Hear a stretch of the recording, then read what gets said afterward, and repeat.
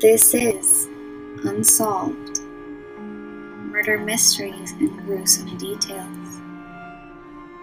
Are you ready? Don't get too scared. Come along. 6 girls between 1971 and 1972, sexually assaulted and murdered.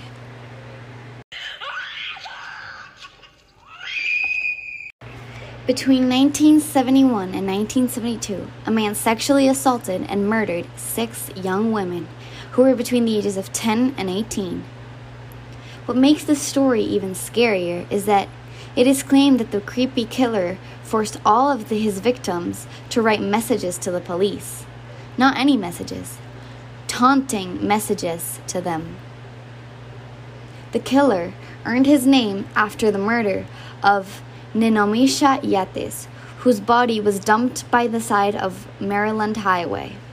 The 60s and 70s were quite the creepy time to be alive due to all the murders that were happening. Imagine that you're walking one day home from school and you get kidnapped, sexually assaulted, abused, and then you're forced to write a letter to the police taunting them about who the killer is, and then you get brutally murdered. The main similarity between these 6 women is that they were all black women.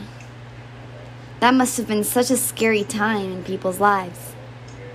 To this day, this murder is still an unsolved case.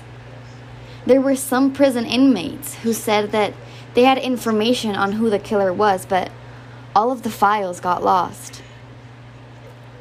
Kind of suspicious, don't you think? That all the files got lost? I mean, someone must have known something. I'm just saying, that is kind of strange. Anyway, the killer to this day has yet to be found, and this is still an open case.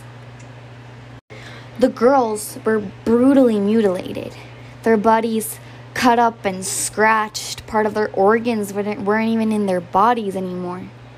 They were all dumped in different parts of the United States.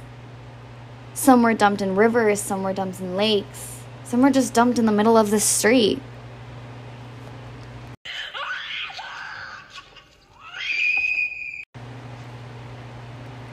To this day, this killer is known as one of the psychopaths. No one knows why he attacked the women. No one knows why he attacked black women. We just know that he did it.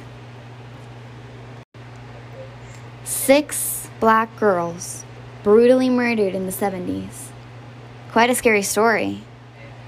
In the next and last episode of the season, we will be talking about Jack the Ripper, a London murder mystery.